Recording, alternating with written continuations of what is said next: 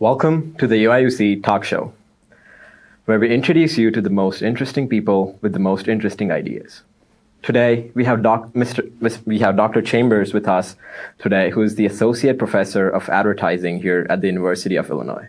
Welcome. Thank you. Thank you for having me. How are you doing today? I'm feeling pretty well. It's a little rainy outside, but other than that, I'm feeling pretty good. All right. I want to start off with a question that I'm pretty sure you get asked a lot, but you have a background in history, right? But you chose to do advertising, or are you pursuing advertising right now? So how did you decide to pursue this path? Sure. Well, the thing is, I started at the university in 2001, and even before I started here, our department had courses called things like advertising in society, advertising history. So we already had a background in not just teaching students the skills of advertising, not just the how of advertising, if you will, but, the why, some of the broader social, cultural, historical, psychological aspects of, putting together advertisements and advertising campaigns. And so when I was in graduate school, my own area of study dovetailed around the ideas of history, African-American entrepreneurship in the area of African-American entrepreneurship that I studied and continue to study today was in the advertising industry. So that's how the linkage originally came. And then they learned of my work, some people in the department here learned of my work when I was a graduate student, came here, interviewed, got the job. And I've been here ever since. Great. And I know you still refer yourself as an historian first, right? Yes. How has learning the history more helped you with the profession you have right now? Well, I think for me, it's learning the why. It's learning the stories. It's learning the basis and the background of advertising. For example, over the last 2 years since the murder of George Floyd, a lot of corporations and a lot of companies have tried to grapple with, issues of race, whether that's within their corporation or within their local communities, what have you. And so one of the things that history teaches us about the advertising industry is that racism, right? Discrimination, segregation has been part of the foundation of the advertising industry ever since there's been anything worthy of calling advertising. The advertising industry, kind of as we know it today, we can kind of trace its history back to 1890s. So as an industry, it's about 130 years old. Now there's advertisements, things that we can call advertisements and recognize as such. Those go back 3,000 years. Right. But in terms of an industry, advertising agencies that are writing copy, that are putting together advertisements, that are placing advertisements, that comes along in about the 1870s, 1880s, 1890s. So that, again, as an industry, you're about 130, 150 years old. Well, from its very beginning, it was very restrictive in terms of who could actually participate in the industry. So if we understand that racism, discrimination, segregation were part of the foundation of the industry, well, those things, those policies, those procedures, those practices, those traditions, they've been there for 150 years. So just because you're grappling with them now here over the past 2 years, you can't expect to solve or adequately address something that's been around for and part and parcel of this industry for the better part of a century and a half. So those are the kinds of things that history teaches. And also, as a very much a forward-leaning and a forward-thinking industry, it's also helpful, and I found this over the course of my career, it's also helpful for people to understand how advertisements have evolved, how agencies have evolved, how agency holding companies have evolved, to at least give them some basis for understanding, how they've gotten where they are today. So you say that since the beginning of the advertising industry, you've said that a lot of these issues have been since the beginning. Mm-hmm. Explain, and I would love to know why you think that is, and I will as well as some more context on that. Because to me, right, let's say I have this X product, and I would like that product to be purchased by as many people as possible. So from the producer point of view, it doesn't make any sense to segregate on the type of person who would buy this product, because I want the product to be used by anyone. It doesn't matter who it is. Tell us more about what I'm missing. Sure. Well, one of the things that you have to recognize and understand is who advertising agencies then consider themselves talking to, right? Who are we talking to? When we say we're advertising, when we think about our consumer, who are we talking to? Who they conceive of themselves as talking to were white women, right? And so you're not going to hire African Americans ostensibly, even in your theoretical mind, 1890s, early 1900s, you're not going to hire African Americans to come in and create campaigns to talk to white women. Right? That's beyond the racial politics of the time.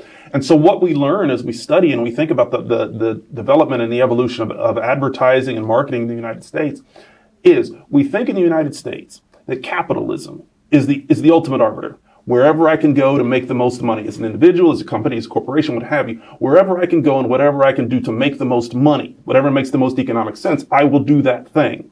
To your point, I will sell to as many people as possible. And what history teaches us is that's not true. Race trumps and has trumped capitalism many, many times in our history. And so that notion of I want to sell to as many people as possible, you have to evolve that a bit. I want to sell to as many people as possible whom I like to sell to, right? And so I don't want my product to become identified. And this was a worry on the part of advertising agencies and even their corporate clients is that notion of, well, we don't want our product to become identified. You know, we don't want it to become identified as being a black product, if you will. And so for that reason, there's an active avoidance in a lot of ways, cases, and spaces, an active avoidance of any notion that you're trying to market these products to African American consumers. So did you try actively not to sell them to them? No. Did you keep them out of African American owned stores and things of that nature? No. But did you actively pursue them in the same way that you did other consumers? Well, no, because you didn't want to do so in such a public space because you didn't want to risk rejection amongst white consumers. And that is something that, well, vestiges of it are still there today, but that's something that many in the industry didn't actively push back against until the 1970s. In the 1970s, for example, so 50 or so years ago now, 1950s, 1970s, for example, we can see studies of academics, people like myself, people like those who would work somewhere like the University of Illinois, studying and researching what happens, right? What happens when we put an African American in an ad? What happens, right? What do white consumers do? Because, you know, in terms of race for most of this nation's history, it's been about black and white by and large. Is how it's been outside of some other regional places and spaces. And so testing that, examining what would happen. Are white consumers going to run away? Right? And it sounds nonsensical to us today, but it wasn't until that thinking people, logical people, would sit down and have real conversations about, give you a parallel. What's going to happen? What are people going to do when we put an African American on TV to deliver the news? Right?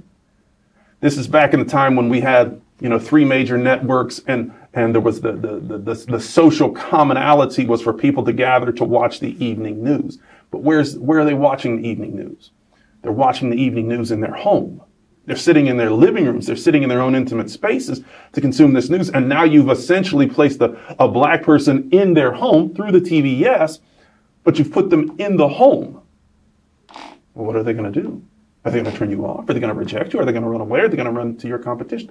So, you know, that's some of the depth of race that's been part and parcel of whether it's, you know, various forms of media, marketing, advertising, and the like. So, I mean, today it seems absurd that there was a time where people would feel alienated or like run away if they saw something of this sort, like you mentioned an African-American news person, let's say.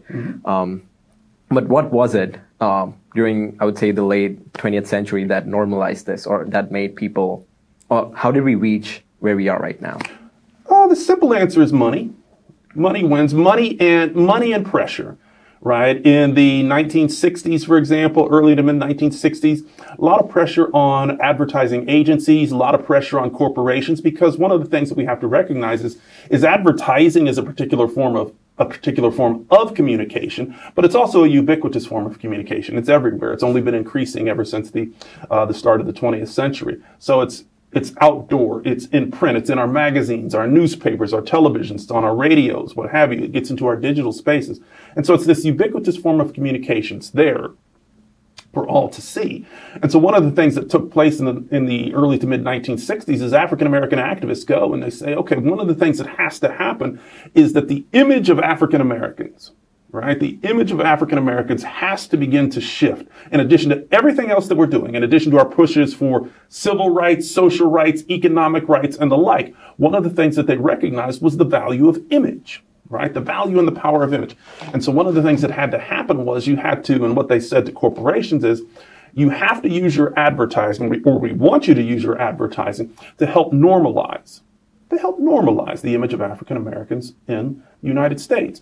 And so what does that mean? Well, when you make advertising in places, or when you create scenes in advertising, tableaus in advertising, a couple of housewives discussing laundry detergent or something along those lines, in scenes where the races, as they would say, I'll use the terms of the time, in places where the races already come together, that baseball game, football game, people in the stands, street corner in New York, large urban city, place like Chicago, in places where those races already come together, they're already interacting with one another. Show those scenes in your advertisements, right? It's basic, but it's the beginnings of that normalization of African Americans, showing them not necessarily something to be avoided, but just as people who have the same kind of worries and concerns and interests in advertisements that other people do.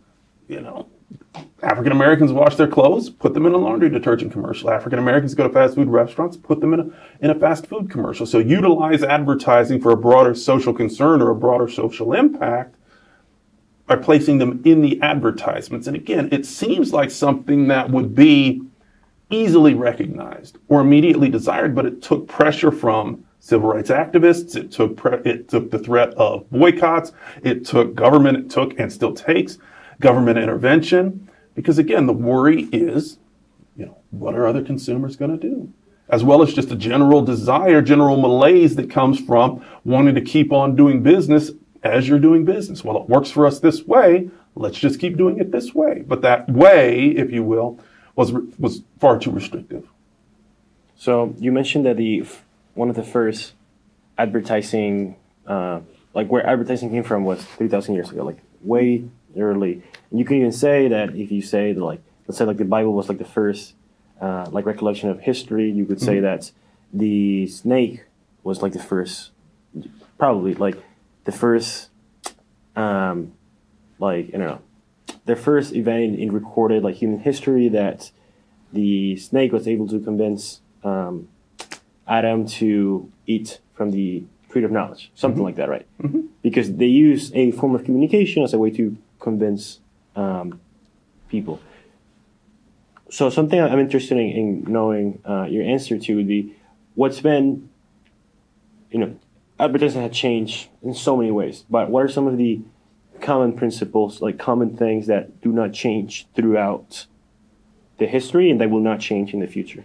That's a great question. One of the things that I say in my class is that advertising is new in its methods. It's new in its methods, but it's old in its ideas, right?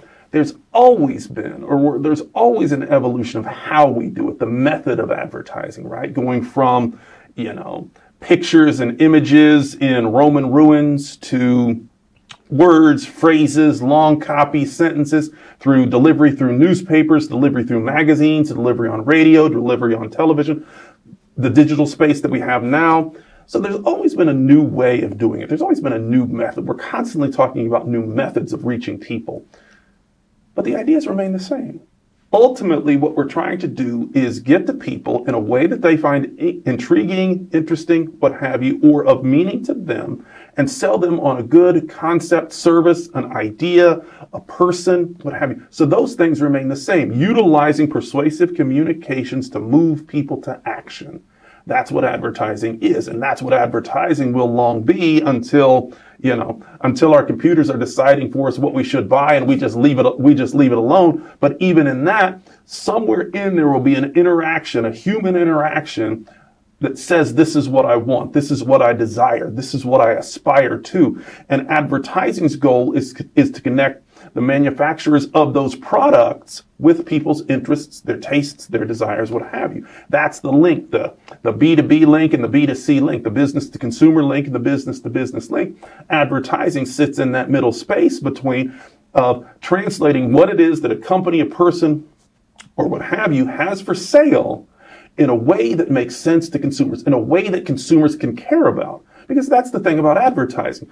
When we have a product, when we have a camera here, we have a variety of cameras here in front of us. We have cameras, right? If you're into cameras, if you're into technology, there's a host of things that you could possibly talk about that separates this Lumix camera from a Sony camera, from a Canon camera, from a Nikon camera. And those things would be true. But those things aren't necessarily things that consumers care about, right? Think about it this way. A lot of old copywriters would put it this way. People don't want to make a hole. They don't want to make a hole. What they want to do is hang a picture, right? And if you're a manufacturer of drills or of hammers or of nails, part of what our job is to help you understand that people don't want to just make a hole, or they don't just want to place a nail. What they want to do is hang a picture. And not only do they want to hang a picture, but if we dig deeper, we find out what they want to do is show their family, or what they want to do is show their taste, or what they want to do is show people who come into their home that they visited Paris last year or something like that. So it's that understanding of consumers. And if you're just a manufacturer, and I don't say that lightly, but if you're the manufacturer, you might not understand that consumer want. What I really want is this. You might want to tell me about your hammer and where it's made and how you make the handle and your research and design. And all those things might be important, but not to the group of consumers that you're talking to. My job is to help you understand the group of consumers that you're talking to and what it is that they actually want. And that ideally is that human part. So in a way, advertising is about figuring out what people want. Absolutely. So which leads us to ask you the question, like how do we know what people want? Because it's like you said, it's very hard because people will tell you, okay, I'm going to buy this portrait as a way to put the cameras in there. Mm-hmm. But sure, that's part of the reason, but the reason is because they might have been to Paris and they want to show people they went to Paris. Mm-hmm. And the reason why they went to Paris in the first place was to show people. Mm-hmm. And so in a way, how do we know what people want? Because if we can have, okay, I think you may want to buy a certain camera. Mm-hmm. What do you want to? And you tell me, I want to buy this camera. But in reality, you may want the camera to take videos of your classes so you can put them on YouTube. Why do you want to do that? Okay, you want to help more people in the world to learn about advertising. Like that's the reason that you didn't, that you kind of subconsciously knew, mm-hmm. but you would never tell me that. Mm-hmm.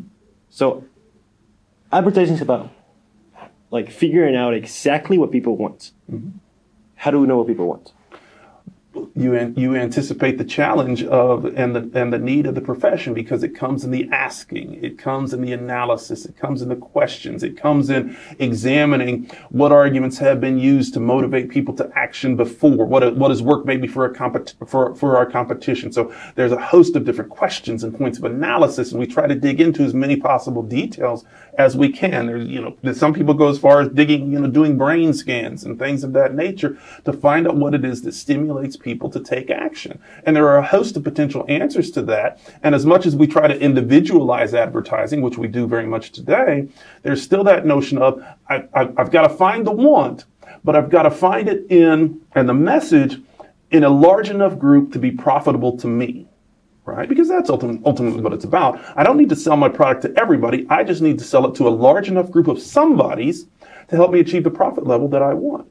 Right? That's what's behind that notion of, finding your true fans. Because some people think, well, I need to sell my product to everybody. No, you don't. You don't have to sell your product to everybody.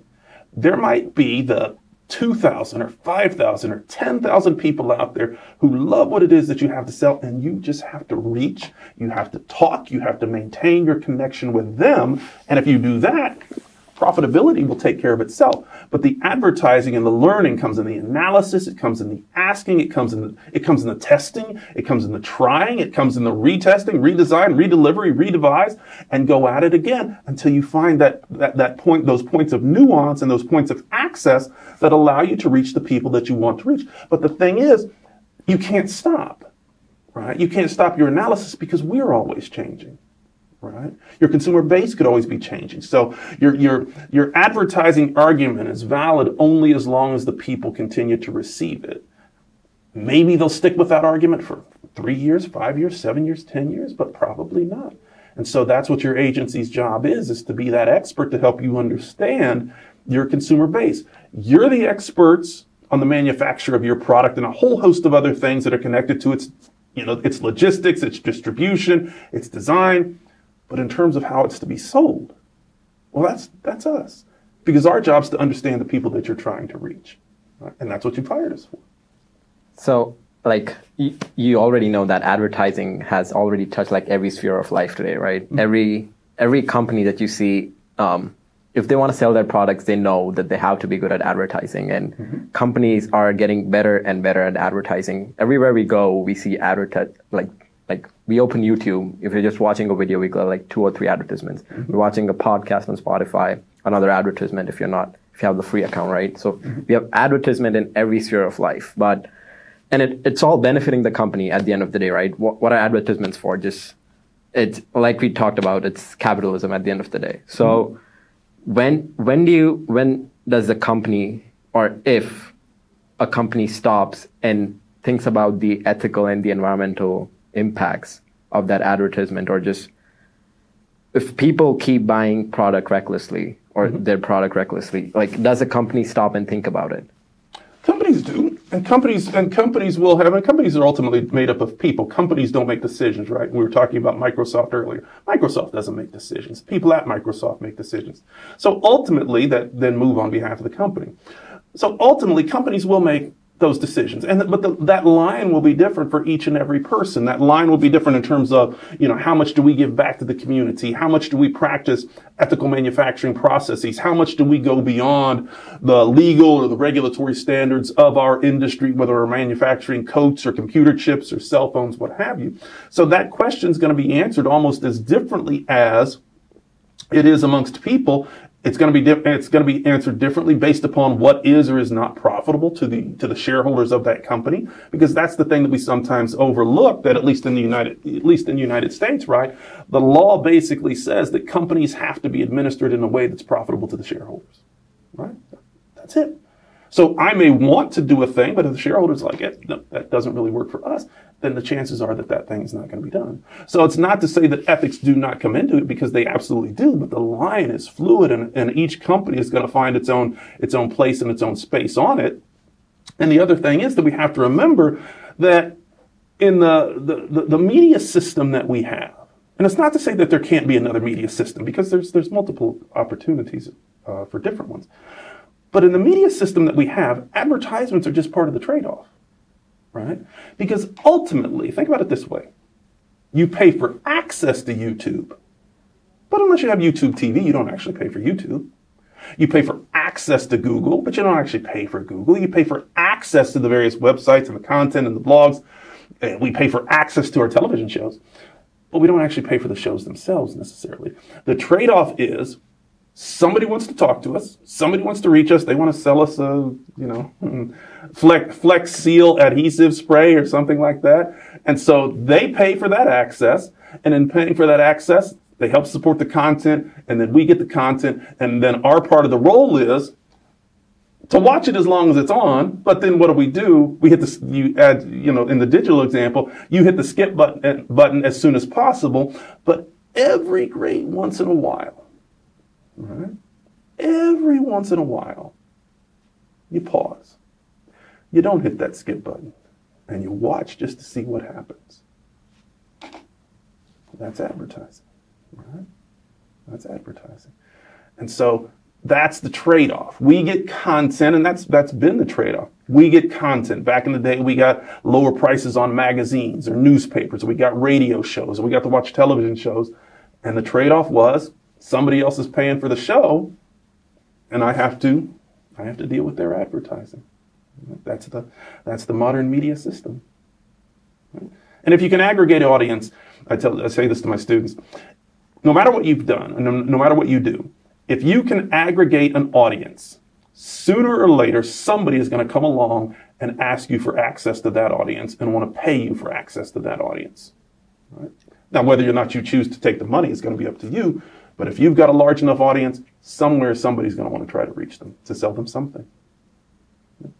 Yeah, and I think you mentioned some of the products like Google, Facebook, all these products, they're free. Mm-hmm. And that's the only reason why they could be free. And these companies are not necessarily bad. They have, like you said, they have these audiences that are selling that in order to provide this service to as many people as possible for free. And if we didn't have the business model, that would not be possible. Right. Perhaps we have a different business model, maybe, but people, they talk bad about these companies all the time. And in reality, yes, they're doing this trade-off, but they're making these products available for as many people as possible. You mentioned something interesting. That was true fans. What do you mean by that? That's it. Oh, yeah. True fans. True fans are the people that are going to buy your product almost just as a matter of habit, right? Your true fans are those who you can think of them as the type of people who follow a rock band from city to city, or at least every time they show up in their city, they always go to see their concert. They have knowledge, they have insight, they have awareness of the group, and they are totally into that group. And as long as that group continues to meet their needs, they'll remain a fan, and they are the ones that buy the records. They're the ones that buy the merchandise. They're the ones that watch the specials when we come on to television or in the digital space. Those are our true fans. They go out of their way to consume our content. Now, a fan, well, they might occasionally watch. They might pick up an album here or two. They might go on iTunes, what have you, and they might buy a song. True fan buys the whole album. True fan always comes to the concert. True fan always has the merchandise. True fan advocates on our behalf. True fan talks to others about us, right? So they're contributing their time, they're contributing their attention, they're contributing their money to what it is that we do, right? So that true fan, that super user, if you will, they're loyal, right? They're advocates, they spend, and they might be enough to profitability. So if I have 100 people who each spend $100, or I have 100 people who each spend $10, I'd rather have the 100 who spend the 100, right?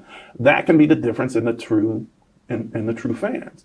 Or if I have 200 people that spend $10, I still haven't equaled that 100 who spend the 100. 300 people who spend $10, I still haven't equaled that. But I just gave you 100 who spend 100. And so sometimes people and creators and media types, they can be so quick to want to search out numbers, right? Well, we have this many hits, this many views, but okay, well, how much of that turned into capital? How much of that turned into cash? You're so much in a hurry to aggregate and get a large number of users, a large number of consumers. Well, you've overlooked how much of those consumers spending? How much did it cost me to acquire those consumers?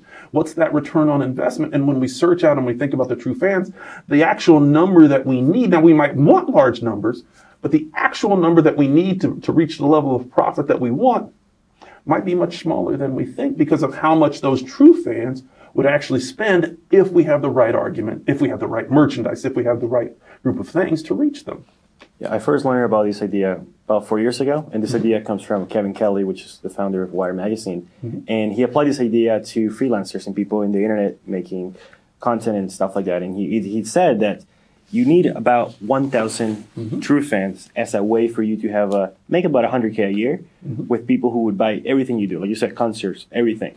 And recently, a partner at a venture capital firm from California, this lady, she changed the model, and she would even argue that only with 100 people, then you would even have, with 100 true fans, you would be able to have a profitable and career where you are able to, do what you want in a way that you don't have to focus on the number, but perhaps you can focus more on the quality. Because once you have that number, you don't need that much to improve your quality of living. Yeah, so it's always a question of how, to your point, it's a question of how and where and why do you want to try to scale, right? Do you want to try to scale to be, up with the Microsoft and the Apples and the Facebooks of the world? Well, there's different things that you may have to do.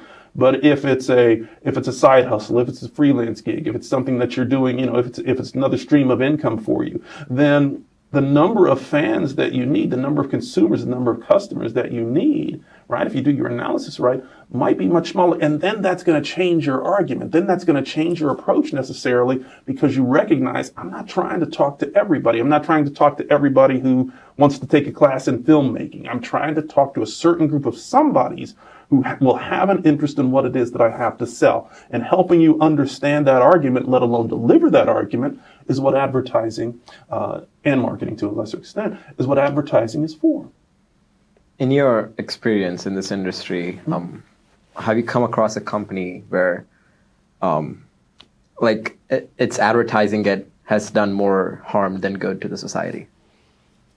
I think the tobacco companies would be first on that list, because of what tobacco companies knew about the harmful nature and the harmful impact of their products, and how long they worked behind the scenes, and in some cases in front of the scenes, how long they worked behind the scenes to keep that knowledge from people, or to tamp down that knowledge from people.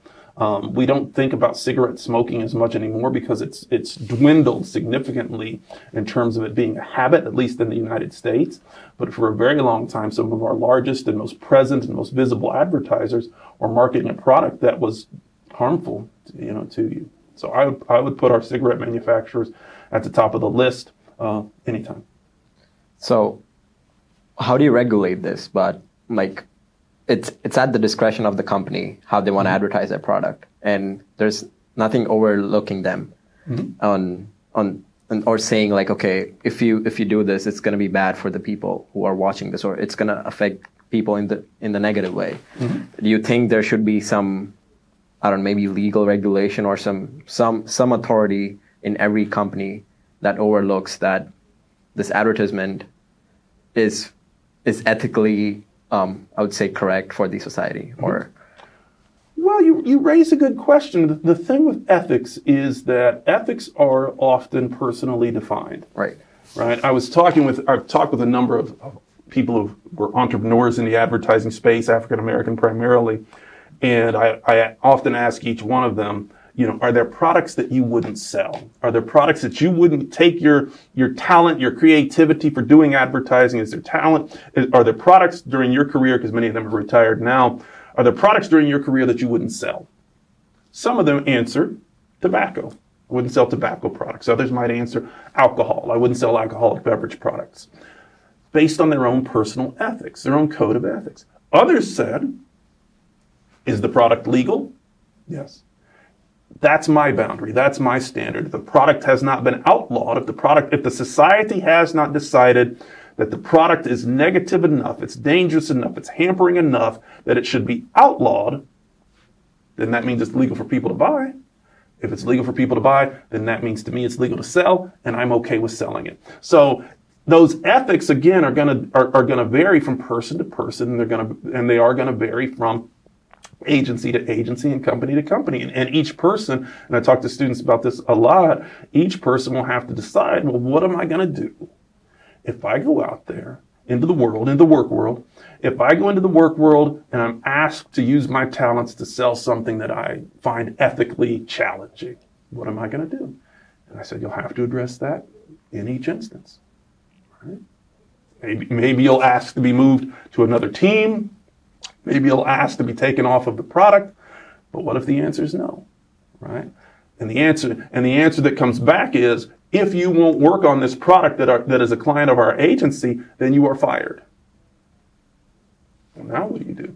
That's where the proverbial rubber meets the road, when you're actually confronted with that individual choice that's going to impact your individual life rather than as a broader kind of social concern. Okay, so the flip side. Have you, or can you talk about a company which has prioritized its ethical, I would say, repercussions on the society over profits when it was advertising? Over profits is a difficult one, but I would say that, companies over the last 20 to 25 years, this concept of social responsibility, we've kind of ebbed and flowed with how much we prioritize it. Give you a quick example. A good example might be some of the cosmetics companies now, with their representation of body type, their representation of body image.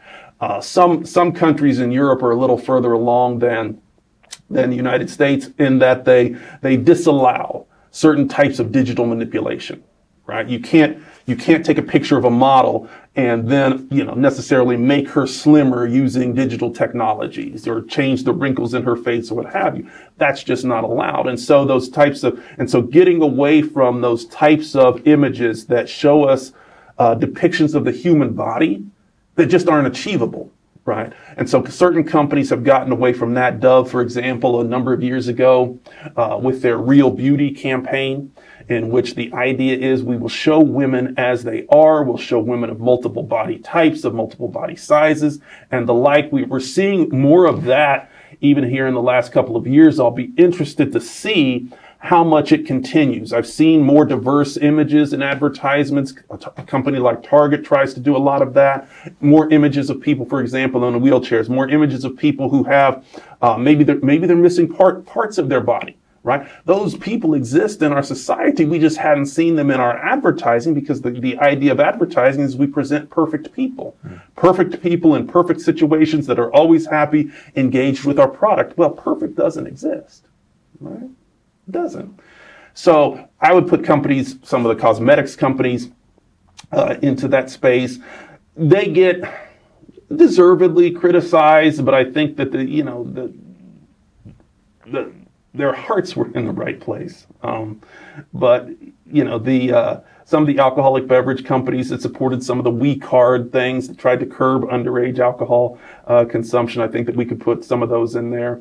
But some of that's also been reactionary. It's been reactionary to public pressure. It's been reactionary to threats of regulation. But whether the horse walks to the water or you drag the horse to the water, as long as they drink, I think that's your primary concern, so to speak. But the cosmetics companies would be amongst the first on that list for me. You mentioned that advertising is a form of communication. And communication tells us exactly what we're thinking. What advertising is a form of communication that tells us about the state of society. And you could argue that, in the 1970s and 1950s, that reflected what we as a society value or didn't value or we were not thinking about. Like today, like you said, we see a greater diversity in the form of advertising communications, and we see that as a society, we seem to care about those things more. And we always look at the past and we say, oh my God, these people were horrible, X, Y, and Z. But I'm wondering what you think. What are some of the things that we as a society are not doing enough of, or things that we're doing right now that we will come back in the future? People from the future will be like, oh my God, how was that even possible? I think, the one you raise a good question. I think the number one that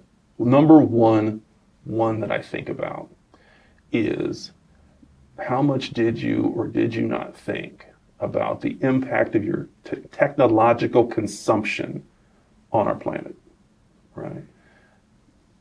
How much did you think about what happened to the computer monitor that you replaced and threw away? How much did you think about the cell phone? How much did you think about the tablet? How much did you think about the laptop?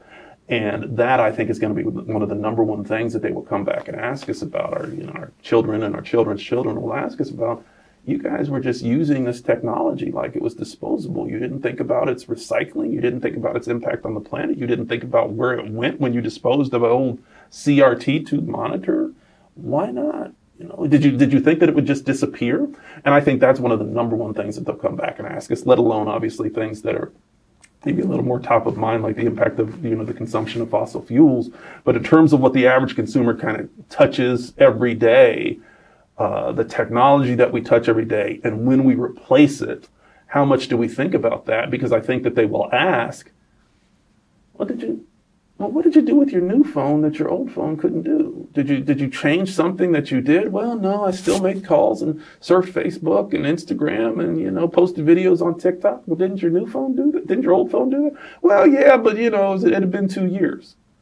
Well, then I think they'll look at us and ask us questions about waste because of the potential negative impact on our planet, right? Because this stuff has to go somewhere. Yeah, I think it's fundamentally a question of business models, about fixing that, and also about incentives. I often come back about the idea of incentives, and I think that's where we can fix all the problems. But that's a That's not something I need to think more about. So Marc Andreessen, which was the guy who went here. He was a grad student at the University of Illinois, and he was the first person who developed the first web browser as we know it today. And in the 1990s, he usually used to work at the NCSA. And something that was interesting about him is that he wasn't the best programmer per se, or he wasn't the guy who invented the best technology per se either. There were a lot of browsers out there already. And when he invented Mosaic, which is the browser he created, and then Netscape, he didn't really, the technology he created wasn't something that he invented out of nowhere. A lot of the things were already there, and something he was able to figure out, and something that he says, now it's kind of common knowledge in Silicon Valley, is that, make something people want. How do you do that? You talk to your users. And that's something that Marc Andreessen did all the time.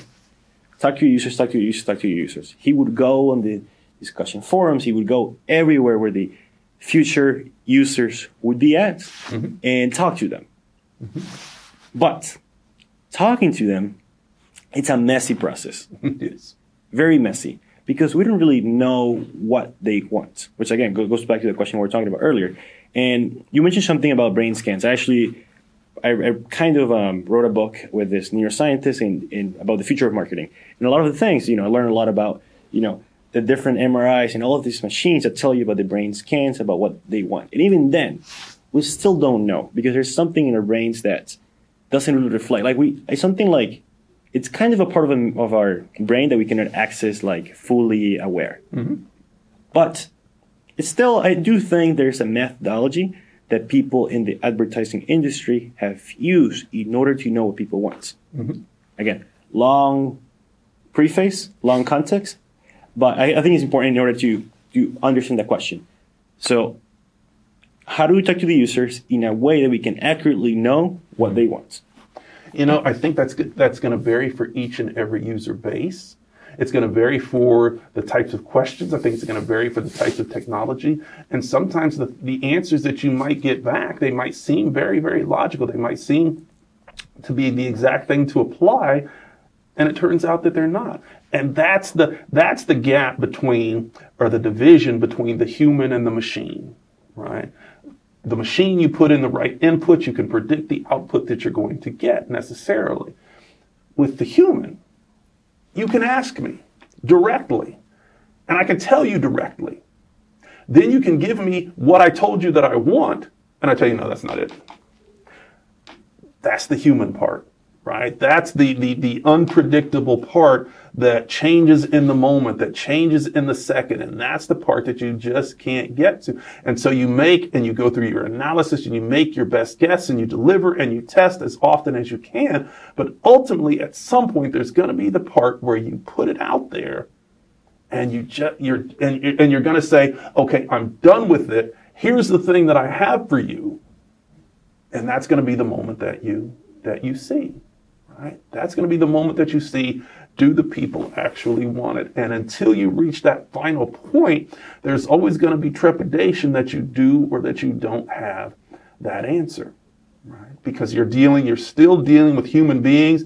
And as human beings, we change in the moment. We change from day to day. We change from week to week. We change from month to month. And so when you asked me, I didn't lie to you as a consumer, somebody that you're testing and you're analyzing as a consumer. You asked me. I didn't lie to you. I didn't hide my answer from you. You asked me a basic direct question. I gave you a basic direct answer, and you gave me back what you thought was based around my answer. And then I tell you, no, that's not it. That's dealing with humans, baby. That's dealing with human beings. You said it depends. How about I give you a more feasible scenario? Something like our show. That we're making videos and you know what it's about and you can understand more or less what we're doing here. Again, we're not trying to do this to get famous or anything. We're doing this for ourselves to have fun. But let's say we want to make this as big as possible. And we want to make money. We want to do all these things. Again, that's not our purpose. But let's say we're trying to make debts and you are a member. We hire you as our advertising agency. What would you tell us? First off, I'd say, well, who are you after? Right? Who's your ideal fan? Can you know that? you can project, you can try, you can say, for example, okay, we're a couple of show hosts, we're a couple of young guys, we go to school at a university in the Midwest. These are our interests. These are the things that we would like to become known for. These are the things that we would like to become famous for. Maybe we want to talk about technology connected to sports. Let's just use those. Technology connected to sports gambling. Okay, well, our show is going to be about technology connected to sports gambling. Okay, well, then who would be interested in such a thing? Would it be gamblers? Would it be people who want to design technology? Would it be people who are designing the things that are being used inside stadiums? Or is it going to be people that are using the things that are designed as part of the ticket buying process? Right. So who are we talking to? Are we talking to other potential business owners? Are we talking to other potential consumers of the gambling technologies? And then based upon that, we begin to identify potential audience. We begin to identify them based upon things like age and demographics, maybe how much they buy, how much they're willing to spend. If we said it's on the consumer side, are these going to be people who you envision as the type who throw caution to the wind? Right? That I'm going to bet and bet and bet until I get back in the black, right? I'm not going to end my week in the red, right? I'm not going to end my week on a loss. Okay, that's going to be different than the person who says, I've got a specific budget for the week. I'll only gamble $25 a week regardless. That might be a totally different audience than the one who says, whatever happens, every week has to end in the black. Or my budget isn't $25 a week. My budget's $500 a week. My budget's $5,000 a week. So as we begin to identify those groups that you're after, certainly as part of that analysis, ideally we would have some concept as to what's the most profitable segment in there, right? Is it the person who spends, the $500 every once and again, or is it the person who's going to spend $10 a day, $10 a game? Is it the type of person who's going to watch multiple sports? They're going to watch baseball, they're going to watch golf, they're going to watch basketball, and they're going to want to find a way to bet on all of them. All of those questions would be part and parcel of it, let alone analyzing your competition to see where your competition was at. So if it's about being as large as possible, then we get into things like popularity and design. But if it's about being, identifying that most profitable group, and you say, what we really need, what we're really after is about not necessarily the number of people, but this is what we're after. We want enough income, maybe it's just to pay for the production of the show, right? And then with that analysis, we can begin to say, okay, then this is who we want to go after, right? That we might find the most profitable segment for you all is going to be is being able to talk to and interest people who design the technology that connect sports and gambling, let's just say, in my example here. And I think that's something you learn, but oftentimes the most successful people do the complete opposite. How do you explain such things?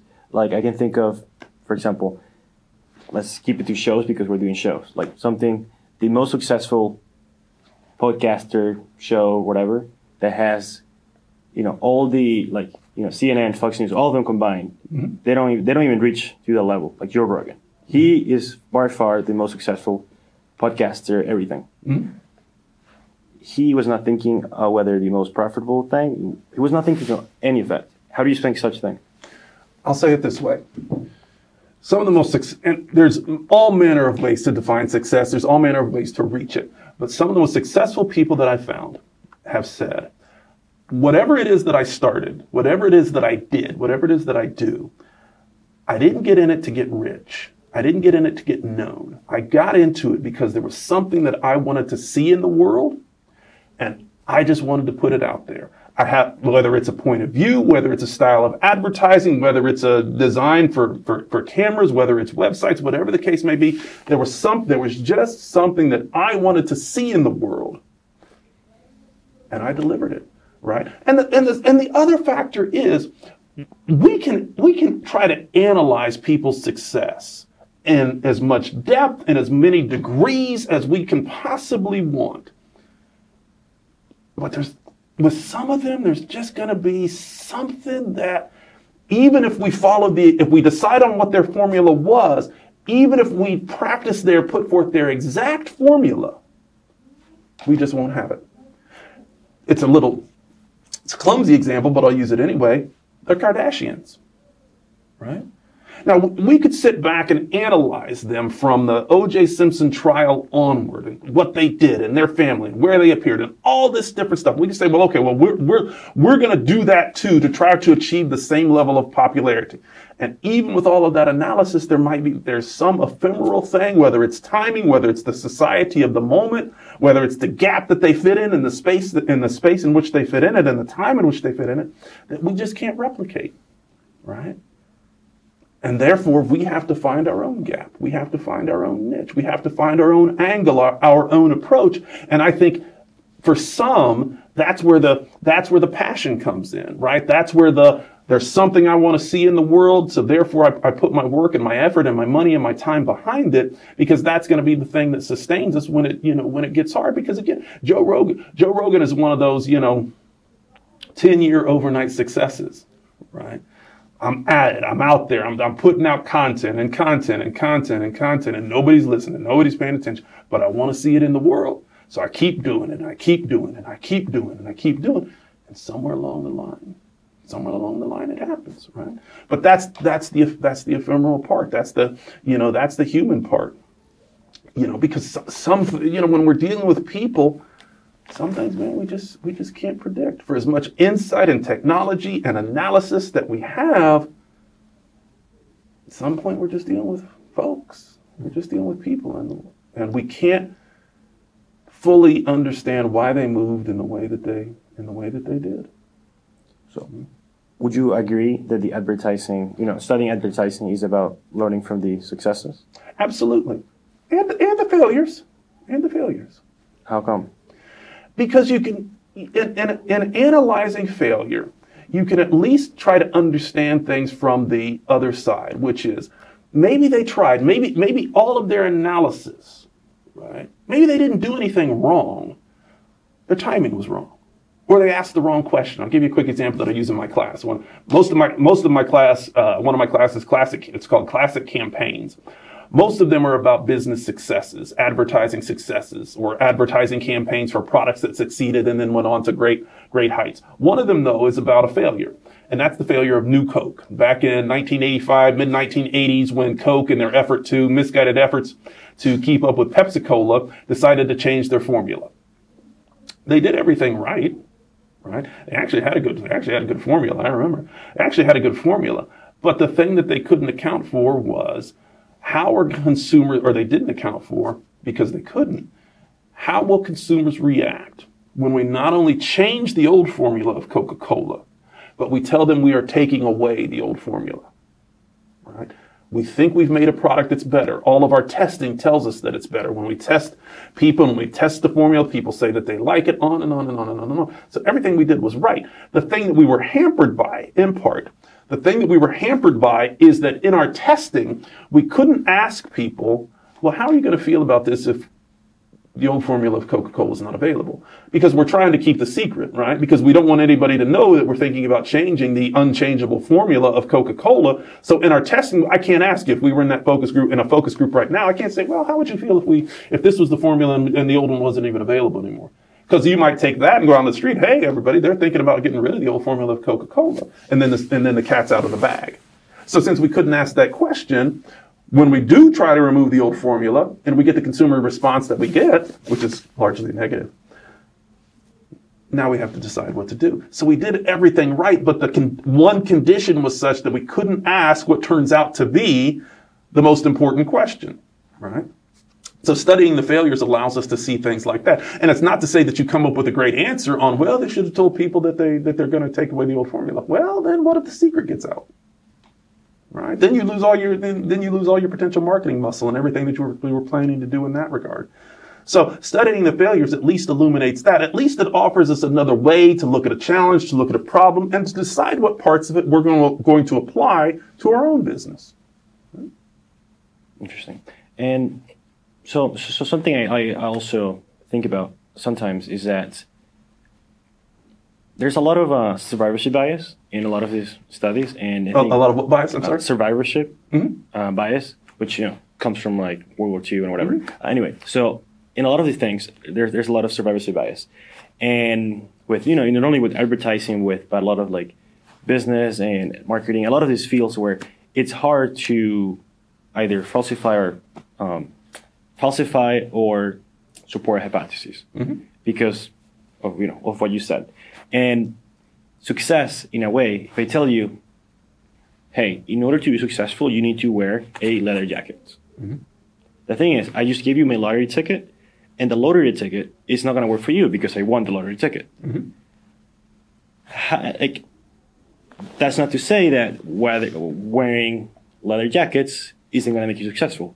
Or that's not to say that studying advertising and the past successes and failures isn't going to give you some insight about advertising or marketing or business or whatever you're studying. The thing is, a lot of the focus is about lottery tickets, whether that is lottery ticket for failures or successes. And as you described, that's a flawed way to learn because you never know. It's like you said, like the most successful people, they don't even try. They're just making something because they want to, period. How do you think about the question? How should I think about the question of, I know advertising is important and perhaps, or I know business is important, but perhaps the best way to become a business and doing business isn't to go to study business school, or isn't to, if I want to become the best advertising person, isn't to go to advertising school. How do you think about such a question? I think I would ask people who say that, they say, well, Joe Rogan didn't this or this person didn't that. I would ask, well, how much do you actually know about them? And how much have you actually told them? How much have they actually told you about themselves? Have they told you about all of their struggles, right? Or have they only told you about the portion from which their success first emerged, right? So I was at it for 10 years. My emergence came in year 6. So the only place in space from which I tell my origin story is from year 6 forward. So I never, so we never hear about years 0 through 5. And so I would say that to say, you can analyze a thing to death, right? You can analyze a thing to the point that you don't even start, right? I'll give you a quick nonsensical example. I started a new video game the other day. It's a role-playing game. So, you design your own character and the like. It's an older game, but I just started playing it. So you design your own character. So you can design this character in a bunch of different ways. We've got, you can be a lizard, you can be a dwarf, you can be a human, you can be a this, you can be a that. And if in choosing that, you can be a wizard, you can be a fighter, you can on and on and on and on and on. You can get paralyzed by just, do I want to make a dwarf rogue, or do I want to make a human fighter or a human archer? No, I want to make a lizard. You can get so paralyzed in your analysis that you look up and you realize, I've been at this game for 3, 4, 5 days. I've spent 8, 10, 12 hours on it, and I actually haven't started it.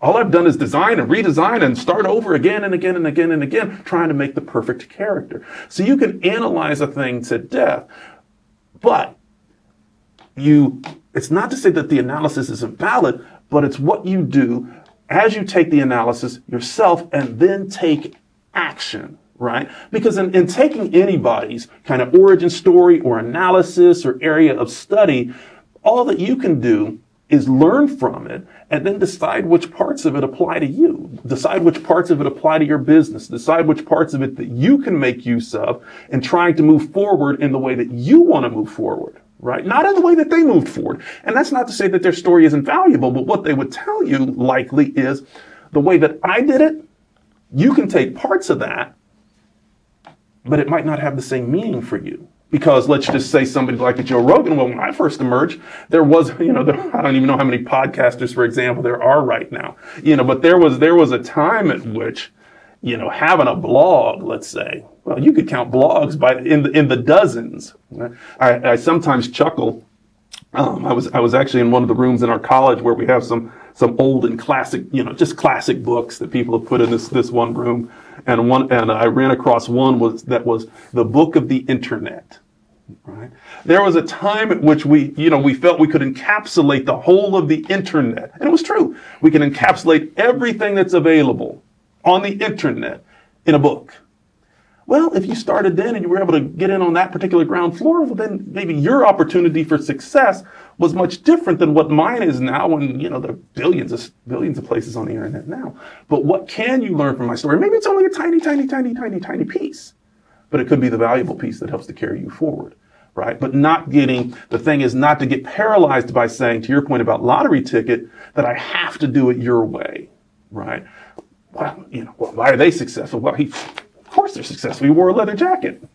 And they don't know anything about, the effort that you went through to try and getting guests and learning to operate cameras and deciding upon your design and the flow of the show and all these places and spaces where you were putting out stuff and putting out content and did it for years and nobody was paying you any mind. And then somewhere along the line, you hit upon the formula that you needed and you're off and running.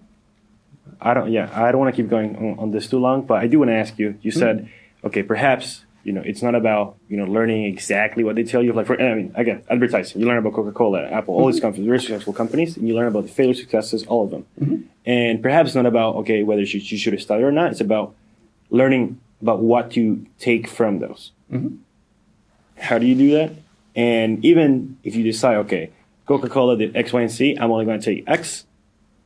Even then, you don't know. So how can you learn first would be, how can you learn about what to take? And second, what would be some ways to not just copy, but also Implement it? Not implement it, but also think for yourself as you're creating new strategies. One of the things I like to say too is, first we learn to imitate, right? First we learn to imitate, and then we learn to innovate. I learned to imitate. I learned what somebody else has done. I learned the design of their show. I learned where they set their cameras. I learned the things that they did, and I apply that, and that's how I start my growth. But then, as I start my growth, as I learn, then I decide how and where it is that I'm going to innovate. And that only comes, to your point, that only comes from taking what I learn and trying to take action on it to see now which parts of it matter to me, now which parts of it have an impact on my life. It's akin to somebody telling you, well, this is how your resume should be designed. Well, okay, all right, well, you tell me I should put stuff in this order, my paper should be this color, it should be, the design should be like this, but not like that. Okay, I tried that. I did what you told me to do. I didn't get the jobs that I wanted. So I redesigned it, right? So I tried the thing that I learned. And if it worked for me, maybe I continue forth with it. If it did not, or even if it worked, but not in the way that I wanted it to work, then I decide to innovate in the ways that start to make sense for me. But that only comes from trial and error, trial and success. It only comes from the actual doing. And that's back to my point earlier about analysis. Sometimes people they think that, or they presume that, if I just take enough time to figure the thing out, right, and apply and know the order of steps that I should go through, then that has to equal success. And that's just not it, right? At some point, you have to release the thing to people, if people whom you're selling to, you have to release the thing to people and see how they respond, and then take their response and either decide what it is that you're going to do with it from there. So I film a show, I create a show, then I release episodes, and then I go talk to my audience. Right? I go talk to people, or I look at other shows that maybe are similar to mine in terms of content, what have you. And I analyze, maybe I imitate, maybe I decide to innovate, but I keep working, I keep moving, I keep trying. Right. And that's the thing. That's the pressure. That's how I take what I learned from school, what I learned about learning, and now it's my opportunity to apply it in the space that I'm in. Yeah, I think a possible solution that we've both learned from talking to people like you is that the people who have the most fun, the people who are the happiest, and the people who you can just tell the excitement in their eyes, these people are doing things because they want, because they're not doing a project so they can get a job. They're not doing X club to put on their resumes. They're doing something because they want. And, sometimes they are successful and sometimes they're not. But I think something I've learned over the years of my very young life is that, if you want to become a filmmaker, there's no need to do Y. Just do X. Just become a filmmaker. Start making the video. Start doing the thing.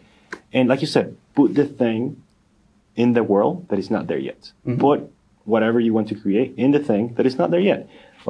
And for some reason, we're using our advanced abilities of our brain to make these old relationships. Okay, I do X to get Y, I do Y to get Z. When in reality, you wanted Z, just go get Z. Instead of like just all this like you're going here, you're going there, you're going there, like almost like a video game. Like you almost like, okay, I may get there, and like when you get there, like, oh, that's not what I wanted. So I think that's a big important lesson that I learned in my short life. Yeah, well, you raised a good point, because it gets to, what sustains you in the times when it gets hard, right? The hardest work that many of us ever will do, we'll probably do by ourselves. Nobody will be around to see it. It'll just be us in our rooms, on a plane, whatever. Nobody will be there to see some of our hardest moments. And in those hardest moments, it's likely going to be your interest in the thing, or what that thing will do for you, that sustains you. I want to see this in the world. I want to see this exist. I want to have this film created. So you stay up and you keep editing and you keep editing and keep editing so that you can get it in on time for some film festival. And so that's where that passion, that interest, that desire, those things come in. Right. That's where those things come in. And that's what helps to keep people pushing. And that's what helps to keep people, creating, especially when, because it's an act of courage to create something. It's an act of courage to create it and then release it to people, because what if people tear it to shreds? Well, if you have that belief in yourself, okay. Very possible. Man, you tore it to shreds. Okay. If they're constructive and they're tearing it to shreds, then there's probably something, when you get down from your feelings, there's probably something or some group of some things in there that is valuable to you that I can then take and I can apply. And then when I relaunch, I apply it and I see what happens. And the other thing is, though, as we said about true fans, maybe that person will always hate it, right? the hell, you were never going to be a fan anyway. Right? You were never going to be a fan anyway. I'll give you another quick example from advertising. The Got Milk campaign, if you've ever seen that one, right? When you got milk. And one of the things that they decided when they first launched that campaign was, instead of trying to get people who aren't drinking milk, right, and convince them about drinking milk, let's talk to the people who drink milk, and we just want to try to get them to drink more, right? We'll be a lot more efficient in talking to people that already do it, and remind them of all the places and spaces where milk is the perfect beverage. Cookies, cakes, what have you. So if you're not drinking milk anyway, whatever. We're not talking to you. Well, we hate your advertising. Well, do you drink milk? No. Well, then who cares what you think? All right? And sometimes I think when we start a thing, we want everybody to like us, and then we have to take a step back and recognize, you were never going to like my content. You were never going to like my content anyway, because it's not for you. Yeah. It's funny, because that's how I think about like relationships or friends or even dating or whatever. Like, let's say like you want to date X person. Like if you try to fake, who you are, you're gonna get tired, and the person's gonna find out anyway. And if they like you, like they're gonna like you anyway. If you're you.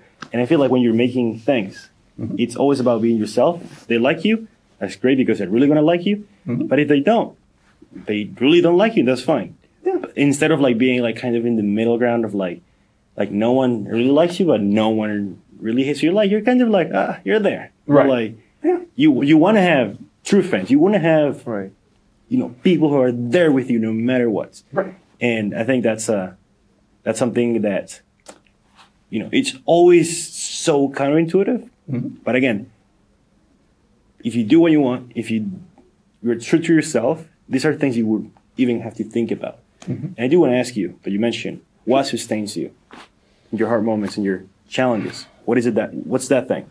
Ultimately for me, it's about getting a point of view out in the world that I want to see there. Back when I started my research on African Americans in the advertising industry, nobody had ever had researched it up to that point. And I remember asking one of my professors about that. And I said, if I look at the books that are on the history of advertising, I don't see African Americans there at all. He said, well, nobody's ever looked at it. And one of the things that I knew was that it is absolutely 100% demonstrable that any industry that you can think of, any walk of life that you can think of, African Americans have at least tried to be there. Right? right? Now, whether or not they've succeeded or been able to is another question, but they've at least tried. And so for me, I wanted to at least know the story. If you tell me, well, there aren't really any African Americans in advertising, I at least wanted to know why, because I knew that there had to be a story there. One, I suspected that they had been there, but they had been overlooked by historians up to that point. But two, I thought to myself, well, there has to be a story there for the reasons that they're not, and I wanted to know why. So for me, it's and the great thing about being an academic is it has its own entrepreneurial aspects because you can investigate questions like that. I want to know why. I want to see that story out there in the world, and so for me, that's what it's been. I want to see a certain type of content or a certain type of perspective, or I want to be a certain type of academic. One of the things I often said when I was a graduate student is I want to pursue some topic or some area of study that people beyond the academy will want to hear about. I don't just want to talk to people that are in, professors like myself or that work at university. I want to be able to talk out there in the corporate space and studying what I've been able to study in a department like the one that I'm in. I'm able to do that. I spend a lot of time talking to advertising agencies. I spend a lot of time talking to advertising executives. I've had a wonderful opportunity to have a variety of corporate connections over my career that maybe I wouldn't have if I was in a more traditional history department. So I've been able to put that perspective out there, put that content out there that I wanted to see exist.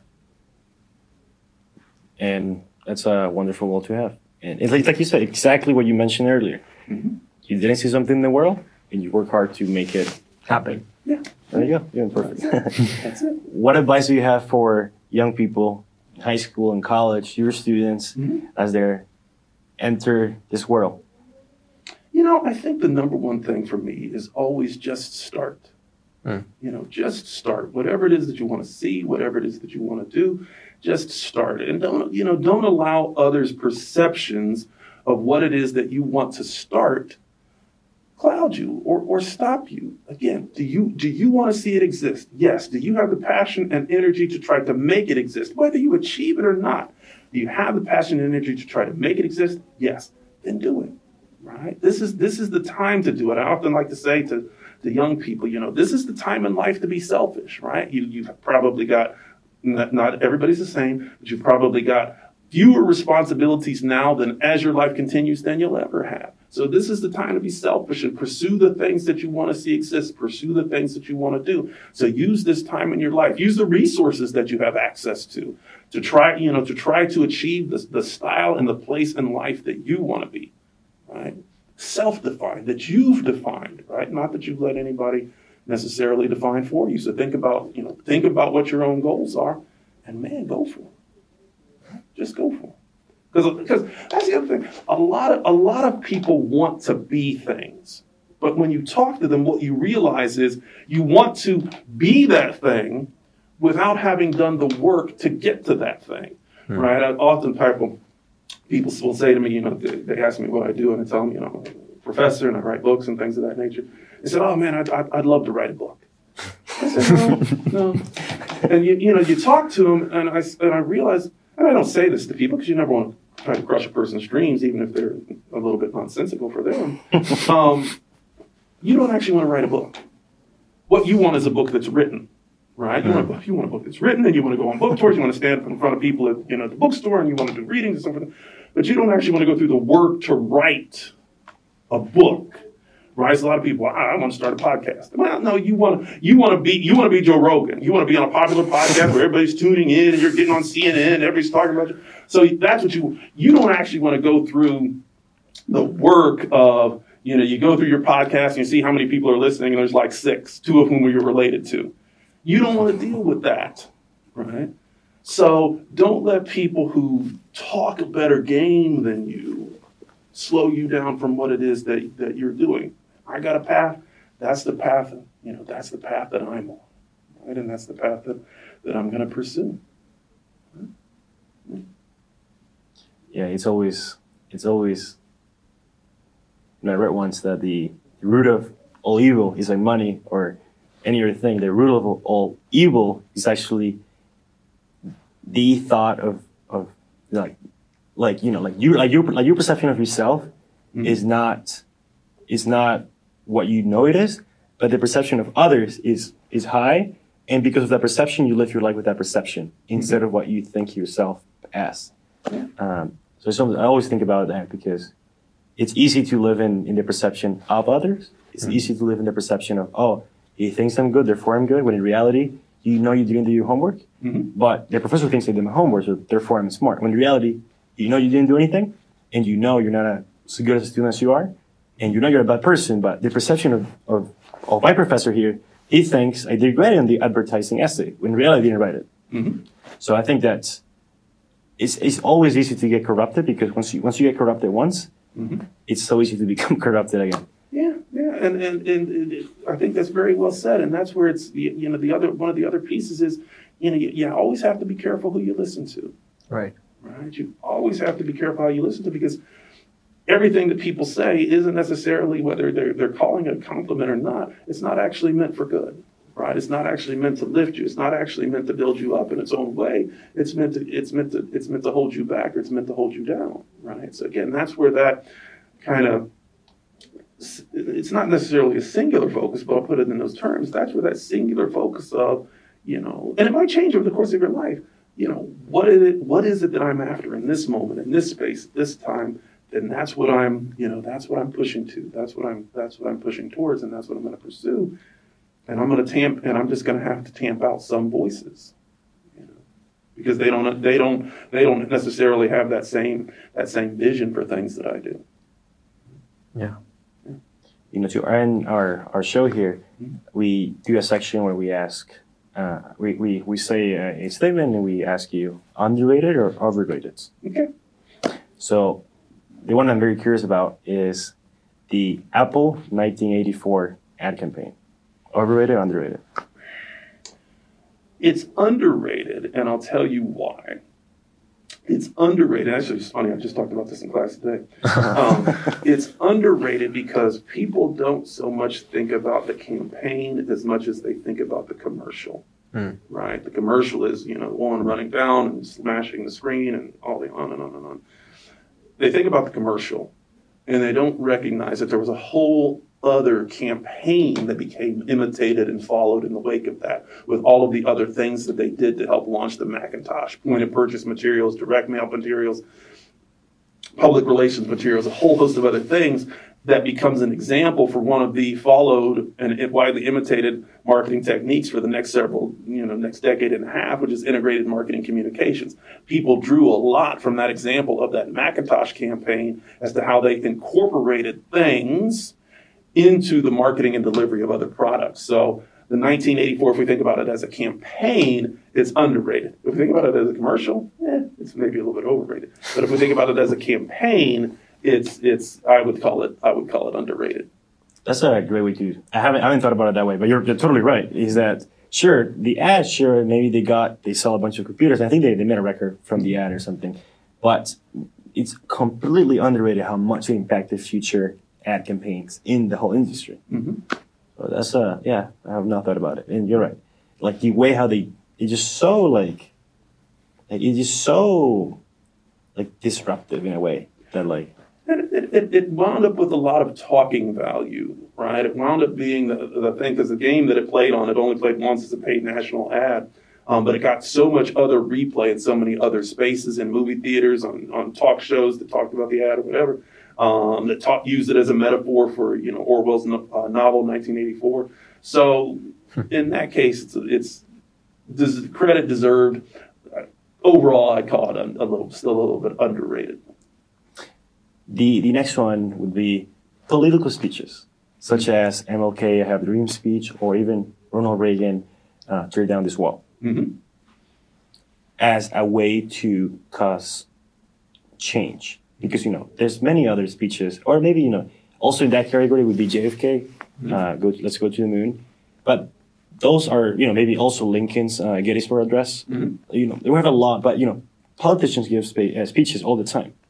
So those speeches, underrated or overrated? I think they're still underrated because, we often see the value of speeches only in the rearview mirror.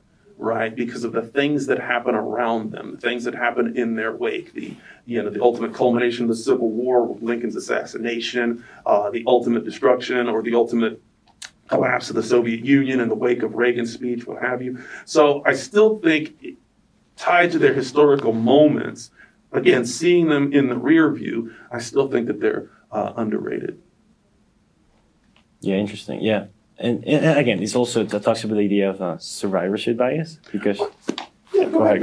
You go ahead. No, but those speeches still encapsulate a moment, right? They still mark a place and a space in time that really can be taken to encapsulate a feeling, right? Or some of Winston Churchill's great speeches, or FDR's. The only thing we have to fear is fear itself. Now, if the nation had failed to ever get out of the Great Depression, or if FDR had been a one-term president, maybe it wouldn't have the same meaning. But as a signature moment, and he had many, but as a signature moment in their career, these speeches become so associated with people, and it becomes so emblematic of a time that it's hard to consider them. For me, it's hard to consider them overrated.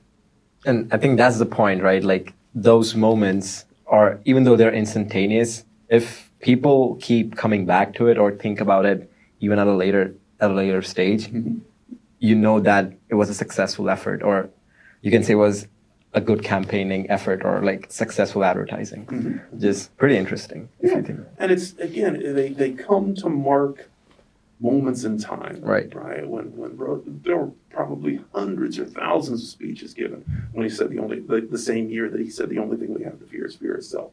But given what happens in their wake and the way that people kind of pull themselves and move themselves through the Depression and the like, it just becomes emblematic of a time, and it becomes a thing that we can continually turn back to and we can face in tough times. And as an emblematic moment, it reminds us, if we think about it at a nation level, it reminds us of a moment in which the nation had to push through a great economic crisis, and ultimately, eventually, with a war on the backside, of course, eventually, they made their way through. So ideally gives people hope that, okay, and whatever our present moment is that has us turning back to that past moment, that we can do the same.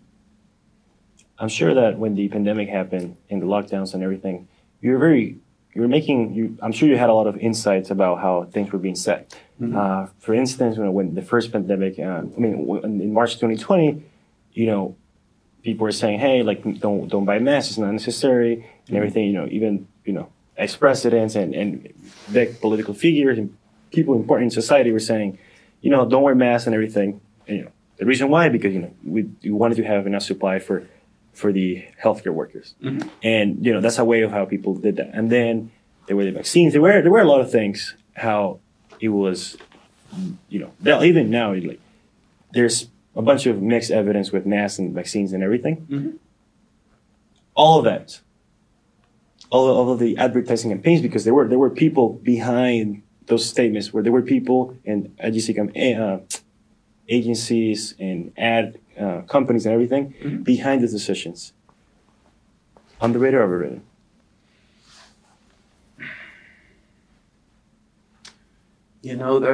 I feel like we're still living in that moment, and so it's hard to say. I'll say this. In terms of the confusion that culminated in the moment in which we currently exist, I'd still put it under the heading of underrated, right? Because it felt like so many mixed messages. Right. I saw a story today, just yesterday, by way of example.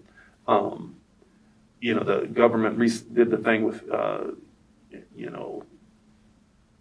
apply here and get your own free home COVID test kit. And I saw a story, and it was talking about someone was saying the test kits are maybe 30 will have 30 to 40% inaccurate results. Okay, well, now of course that means it'll have 60 to 70% accurate results, of course, but does somebody take and that's not an advertisement, that was an article on a website. But in terms of a confusing message, what does a person listen to? Right. So I would still say underrated, because the level of confusion that was caused by all of it, wherever it came from, it was enough that the only thing that you can get rousing agreement on today, whatever a person thinks about COVID and vaccines and masks, is that we're all tired. Right? We're all, whether you think COVID is a hoax and a sham or created in a lab, whatever you think, the one thing that we can all agree on is it went far farther and it's gone on far longer than we would have ever expected, and that we're all just tired of it. Being seemingly crazy, you can find people like Donald Trump or Elon Musk that go around crazy, or even people like I don't know if you've met this professor who goes around in the quad and screams, like he's a rapper. Yeah, I haven't had the pleasure. We actually had him on Tuesday, so I will send you the interview. Really? Yeah. He goes around. He's a professor. He's a professor. So. Okay. The thing is, if you don't have to send that to me, and and police have come up to him, students have given him money. It's insane. And the guy, he got a PhD from Chicago, and he's written 3 books, and a professor of sociology. And he's a rapper. Many things that he does. He's a rapper, and he goes around and he feels inspired. He just goes like yelling, like "Whoa!" and like loud. You can hear like from many like. Wow. Anyway, but of course he's not crazy. So. People like him or people like Donald Trump, Elon Musk, who seem like seemingly crazy from the outside. Such behavior for either marketing purposes, business purposes, whatever. Overrated, underrated? I think it's overrated, and I'll tell you why.